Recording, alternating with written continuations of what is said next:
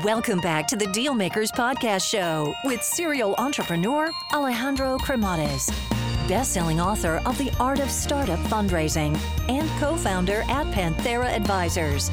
In this podcast, we ask our guests about their successful acquisitions and financing rounds.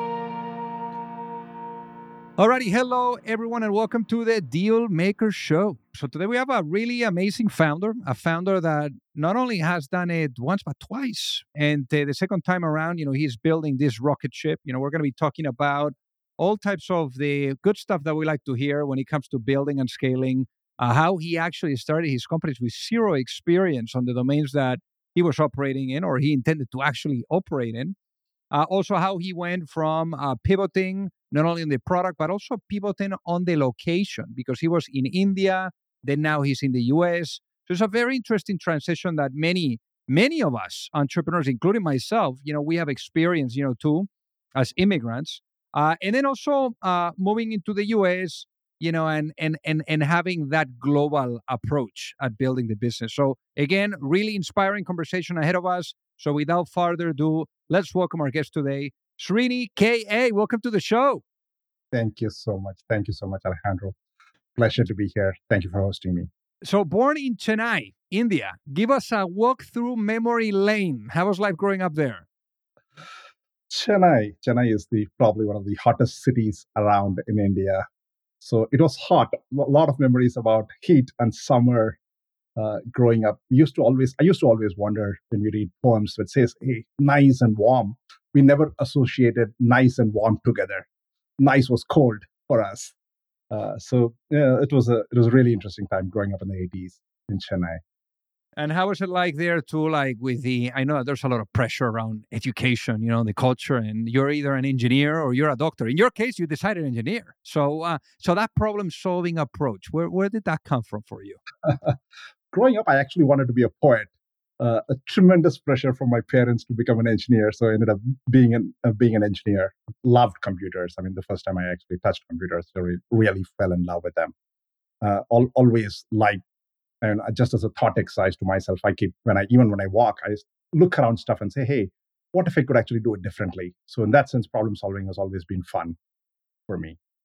And what was that, that experience too of coming to the U.S. as well, working for a U.S. company, like it was Texas Instruments at the time. What was that culture shock? Because, I mean, the U.S. is a little bit of different than, from perhaps, where you came from India, or from where I came from Spain. So how was that of a culture shock for you? Actually, I worked in Texas Instruments in India, in Bangalore. Okay. So it was a transition in that sense, spending the 2 years with Texas Instruments. I think TI was the first tech company that actually started a development center in India, one of the first pioneers in India to start tech. And then I moved to the US, spent about a year and a half in the US working for a startup ideas here. And that was a huge transition, one from warmer, hot climate. That was in Minneapolis. So it was a huge switch from a climate perspective, but also very interesting to have, completely different culture, different way of working, if you will, Alejandro. So Well, also warmer when it comes to the type of duties that you're doing, because I mean, obviously, when you go from a company like Texas Instruments to a startup, you're putting fires out every day, all day. So, I mean, that was quite a big deal for you to make that transition from a big company to a small company. I mean, what really pushed you in that direction? So by a couple of years out of college, we had decided that we will start something. So wanted to get some experience working in a startup, being out at a large company like TI. We were primarily, at such a narrow view. Our aperture was very, very narrow in terms of what we could see. So wanted to work in a startup to just gain the experience. So spent about a year and a quarter with ideas before we went back to India and started our previous company. That's amazing. Now, in your case, you started, your company, your previous one, your first one, and that was Impulse Soft, and you started that with a bunch of friends. So how did you get the band together, and why did you guys think that this is what made sense? Because you had no experience, in this segment. Absolutely. So the way I became an entrepreneur was fairly accidental. One of my friends was a classmate from college. came to me and said, "Hey, I want to start a company. Do you want to join?" I, being a nice guy, nice friend, didn't want to say no. So I said yes. That's pretty much how I got started with the whole entrepreneurship journey. I had no idea what being an entrepreneur meant. Never had anybody, hadn't even known anybody that has ever been in a business, even a small shop, right? So in that sense, was completely new. Was staying with my brother, so it was easy. All expenses taken care of already, so it was a fairly easy risk to take. And the intent for us to start that company was to build an enduring brand out of India, a product brand like a Sony or an HP. That's how we actually started off with. This was the 1990s, late 1990s, where there were a lot of service companies out of India that were successful, but there weren't any product companies. So we thought, hey, let's build a global brand out of India. Uh, so that was the original intent. Of course, we had no idea what it would take to get there. We were sufficiently young and naive. All we had was this grand dream about building this product company. So we ended up, trying a whole bunch of things. I mean, this was again this was in India. Mobile phones weren't popular. These were pagers. So we built a pager system for blood banks. We built an activity-based costing, an accounting system for textile industry. We built a simulator for a chip design. We tried all sorts of stuff before we actually saw this opportunity. That whole Bluetooth wireless, was coming up. And we thought, hey, let's go build something to learn about the product, not necessarily to sell, not necessarily to make money, but to learn how to build a product. So we ended up building a Bluetooth software stack. So then tell us about how that journey went, because even though it was the first company, it was the first exit. You guys had a positive outcome. So walk us through how that journey towards, that acquisition, how did that go? Yeah, so once we landed up on doing Bluetooth, we built a software stack. And little did we realize that we were one of the 3 or 4 companies globally that was building those. So there was suddenly a lot of demand, customers calling in, asking us for, hey, can you actually provide us a software stack, because we're building this Bluetooth product. Again, remember, this was 2000 timeframe. So we had Siemens from Germany, we had Acer, and then subsequently Samsung, Nokia, Sony Ericsson, bunch of companies that ended up using our product. Eventually, Broadcom, Texas Instruments. So went from absolutely nothing to become one of the leaders in Bluetooth wireless software stack. Eventually, the product was getting commoditized, so we wanted to look at building the next level of product, which was essentially getting into consumer products, Bluetooth wireless headphones, and so on.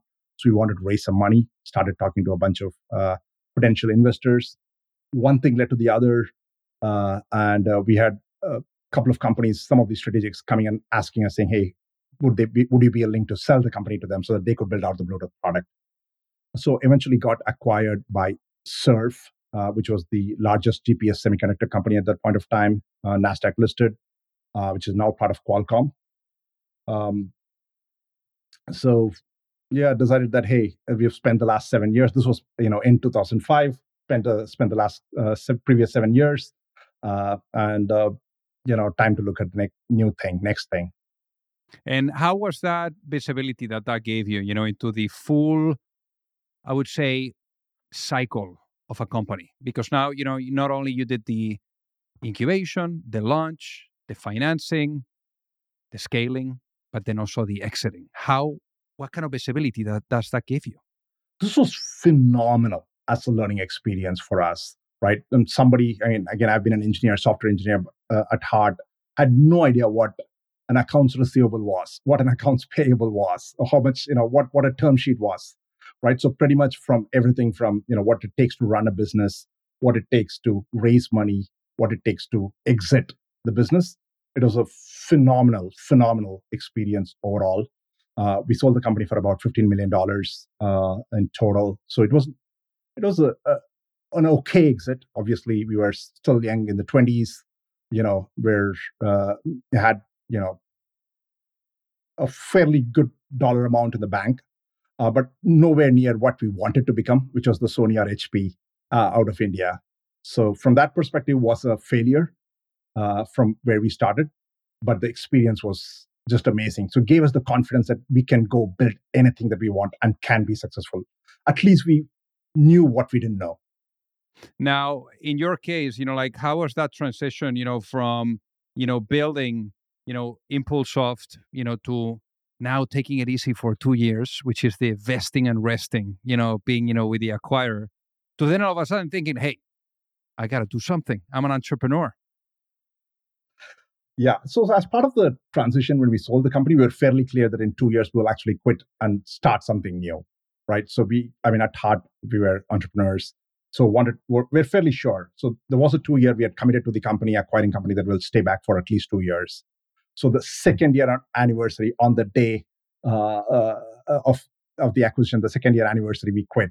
And the next day we started Amagi, which is our current company. So the intent was, now that we have learned our lesson at some level, we are hopefully wiser than what we were. So this time we actually said, hey, let's go build something really, really big that's enduring, that's going to go beyond the three of us, that's going to, be around well beyond us. So we want to build something really, truly groundbreaking. So we set up 3 goals when we actually started the company, saying, hey, these are 3 things that actually should be the criteria if you're successful. What would success look like? 1, it should be truly scalable. Company, global in nature, it can actually transcend barriers. 2, it should change the industry. And we didn't know what industry it was going to be. So we just decided that whatever industry it's going to be, a pre-Amagi and a post-Amagi, the industry should look different because of us. We should have been able to influence the industry, impact the industry in a way that if we actually change it. And 3, it should be fun. I mean, it should be something that we would enjoy doing. So we took these. Obviously, we decided to start with India focused business. Given India was blooming at that point of time, we said, hey, let's go build something for India, but it is to be truly, truly scalable business. So then, why did you guys decide, when it came to obviously building a scalable business on Amagi, to be the one that you will be pulling the trigger on? Right. So when we actually, thought about Amagi, then we decided, hey, we started looking around, saying, hey, what are the big opportunities? What are the massive gaps in the market that we could address using technology? And we were looking at saying, hey, what are the big changes happening in the industry? What are the second order effects? What are the third order effects? Are we able to, look at gaps there? And we looked at tons and tons of different ideas. Again, the 3 of us that actually co-founded, again, we were classmates in college. We worked at Texas Instruments together. We had founded the previous company together. So had some, phenomenal relationship, but come from completely different thought processes, right? So I personally, I'm somebody that's actually much, much more data driven, will want data for everything to see, is there proof, tell me, why this would work. Or one of my other colleagues, is a super optimist, would come in and say, hey, next 10 years, this is what is going to happen. Future is very rosy and we can actually build, super confident. And the third person, she is a pessimist by nature. She'll tell me, hey, she'll come up with every reason as to why it won't work. So very interesting, diverse background. So as we started looking at, hey, what are the different things that we can actually do? Debated a whole bunch of stuff coming from different viewpoints. And one of the opportunities that all 3 of us converged on was this broader shift of television viewing from traditional cable TV to streaming, internet-based viewing. We thought this was back in 2008. We thought that's going to be, certainly going to be a big trend going forward. At that point of time, people are watching YouTube on desktop, but otherwise people weren't really streaming TV. So we thought that's going to happen in the next few years. Let's go build software that can actually power that so that all of us can watch personalized television and personalized advertising.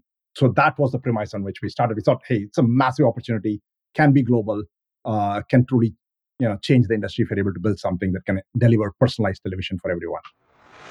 Hey guys, so pardon the interruption here. So I got to tell you that, for those of you that are either looking to raise money or you're looking to get your company acquired, you don't have to be alone. There's a lot of psychology that needs to be blended with strategy, with methodology, with process. And it's very hard. And already doing your business alone is super, super difficult. So I remember, back then when I was an entrepreneur, I kept really experiencing the challenge of either knowing or finding the right type of access to the right type of investors, or really understanding what was the right type of guidance, that would carry me through the process, whether it was with seeking money or with going through the acquisition. So that gap that I found being an entrepreneur is ultimately what pushed me later on when I met my co-founder at Pantera, Mike Severson, to really put together an advisory firm where we are guiding entrepreneurs and founding teams through the capital raising efforts, whether you are at a seed stage or at a Series A stage, or if you are going through the process of an acquisition and you are in small to mid cap type of a cycle. So again, we would help you from guiding you and supporting you from A to C all the way to the end as an extension of your team. And there's no reason for you to do this alone. So with that being said, if you would like to find out more, feel free to send me an email at alejandro@panteraadvisors.com, and we would love to take a look at helping you out. Now comes 2017. You thought that you were in the path that you had hoped for. But then all of a sudden, you realize that it's time to adjust to what the market is asking you for. And obviously, quite bumpy. You guys decide to obviously listen to the market, and you let go of almost everyone in the entire company. I mean, that's not easy. So what happened there? Walk us through that. Yeah, so once we got on this path, right, we actually pivoted even in 2008 as we started with this idea. We figured that streaming was still not happening. It's going to take some time. So we pivoted twice within the year as we went and build products, went out to the market and actually got feedback, where we ended up building an ad tech company out of India, focusing on geo-targeted advertising on cable TV. So this grew to be a fairly large business, one of the fastest growing media businesses in India. We actually twice got selected within the top 3 of the fastest growing M&D businesses by Deloitte 500 in APAC. So growing really, really fast. But we had a couple of big headwinds coming towards us. One was structurally, while we were growing, we were bleeding money. The business model required us to consistently fund the business.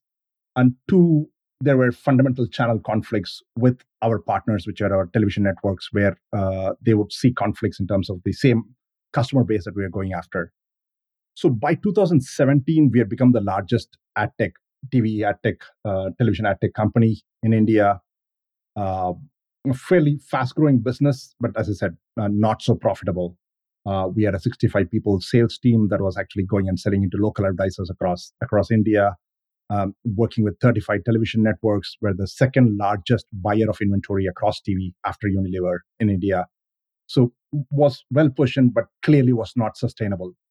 So we decided to pivot in 2017 to a much more of a SaaS technology business.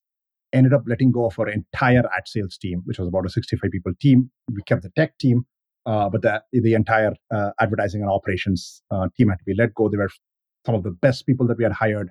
So it was heartbreaking. They were friends. I mean, a lot of them were friends, fairly close ones. Was really, really difficult to let them go. But we had to pivot. I mean, as a company, we had less than $5 million in cash. It was not sustainable and we were bleeding. So we ended up pivoting to a tech SaaS business in 2017. I ended up moving to the US to go build it on a much more global scale. So for the people that are listening to really get it, what ended up being the business model of Amagi? How are you guys making money? So ours is a very simple business. We actually provide subscription software to television networks, content owners, and sports rights owners, help them to create streaming channels and deliver them to viewers using ad-supported models or otherwise. So they pay us a monthly fee for every channel, every television content that they stream to consumers. And we also partake in terms of any advertising revenues that they would actually make. So also, how was the fundraising journey here? Because I know that you guys have raised quite a little bit of money, quite some zeros there. So also, there's a combination there between equity and secondaries as well. So any light that you could provide, on that, I'm sure that it will be beneficial too for the people that are listening so that they can really get to understand that you can actually, sell some stock, in your company before it goes public or before it gets acquired and gets some liquidity. So walk us through, the fundraising, the experience, and then also the equity versus secondaries. Absolutely. So we raised when we started the company, we raised a seed round from an angel investor who was an angel investor in our previous company, and who had seen the returns, who knew us, who trusted us. So he wrote us a check even before we decided what business we are going to get into. So we raised the initial raise was about $5 million. We actually raised. We also invested our own money. So so that's the initial raise. Subsequently, as we built the India AdTech business, we raised close to about $50 million over the next 5 to 7 years from Premji Invest, one of the largest private equity funds in India, and Mayfield, as well as KKR funded Emerald Media. Essentially, between the three, we ended up raising about $50 million or so. As I mentioned, by the time we got to 2017, we had pretty much burned through most of the cash. So we had to become much more self-sustainable. So we actually pivoted, brought it into break-even, where we were actually self-sustaining as a business. But obviously, from a growth perspective, we went back to the market, raised money from Accel and Norwest Ventures. And last year, we did another round between Accel and General Atlantic Partners, as well as Avtar. So over the course of the last 15 years, we've raised about $300 million, a mix of both primary and secondary. The initial investors, Mayfield, KKR, they've exited through secondary rounds from the new investors that actually came in. We also had a buyback for some of our employees, so that people that have stayed with us, so we could actually provide some liquidity as part of the secondary raise. So we provide a buyback option for all the employees as we did the last round raise. So it's been so totally we raised about, give or take, about $300 million as a mix. Yeah, it's been a very, very interesting journey.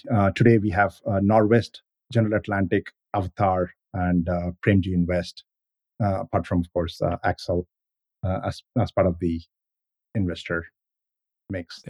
And also, you were alluding to earlier, when you guys got together, to really build this business, you wanted to build something scalable. And when it comes to scale, hey, you guys are generating big numbers already. So for the people that are listening, to really get an idea on the scope and size of Amagi today, anything that you can share at a high level? We announced public numbers a year and a half back. We crossed a couple of years back. We crossed $100 million in ARR a couple of years back. Obviously, we have been growing. We're growing at about 30 to 40% year on year every year. And now we used to grow at 100%. Obviously, we went from $0 to $100 million in 5 years.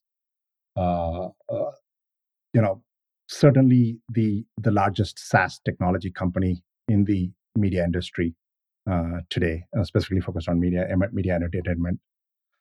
Primary revenues in the US, about 75% of the revenues in the US, about 20% in Europe, and the rest spread across the world.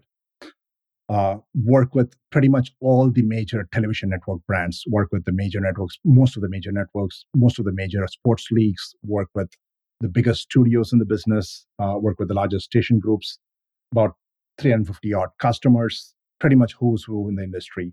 If you look at the top 100 media companies today in the US, we'll be working with about 80% of them as their back-end SaaS technology vendor to help them run their broadcast on the cloud, to help them stream their content, to help them monetize their content using advertising.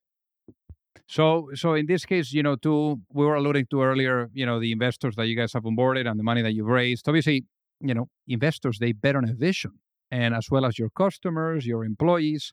So imagine you were to go to sleep tonight, Srini, and you wake up in a world where the vision of Amagi is fully realized. What does that world look like? The world will look like where we become the operating system for our media and entertainment companies. So every media business out there is able to use Amagi as their underlying platform to run their entire business. What does that mean? As a media company, I acquire or produce content. I manage my content. I distribute my content to either streaming platforms or my own direct-to-consumer app. I monetize that content using advertising or subscription. Right? If Amagi is able to provide a platform for all of these media companies to acquire, produce, manage, distribute, market, and monetize their content as the underlying platform, I think we'll be very, very, very happy. So we want to become the media operating system, the media cloud for the M&D industry. Well, that looks like a beautiful world, Srini. Now, we're talking about the future here, but I want to talk about the past and doing so with a lens of reflection. So let's say I put you into a time machine. And this is the moment where, you are literally, thinking about, you're doing your 2-year vesting, the vesting and resting that we were alluding to, earlier. And let's say, it's that day where you're like, enough is enough. I'm going to go and build my next company. And let's say on your way out of the building, you're able to stop that younger Srini and you're able to give that younger Srini, because we're talking about 16 years ago, one piece of advice before launching a business. What would that be and why, given what you know now? If there is one piece of advice, I would say focus on a really, really growing market. The first business at Amagi, when we actually started, we were pretty much creating the entire ecosystem. We were fighting against the entire industry to build a completely new business model. If there's one advice, I would say focus on a really large market. Focus on a growing market where the tide is with you, not against you. So a lot of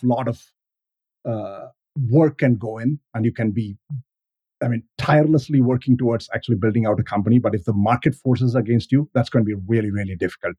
So I think the biggest would be think as big as you can, think in the biggest way possible, and focus on market where there is a larger market growth. And you're not trying to focus on blue ocean rather than red ocean. I love it. So, Srini, for the people that are listening that would love to reach out and say hi, what is the best way for them to do so? The best way would be my email would be kas@amagi.com, amagi.com, or my LinkedIn, which is linkedin.com/Kasvasan, KASVASAN. Amazing. Well, Srini, thank you so much for being on the Dealmaker Show today. It has been an honor to have you with us.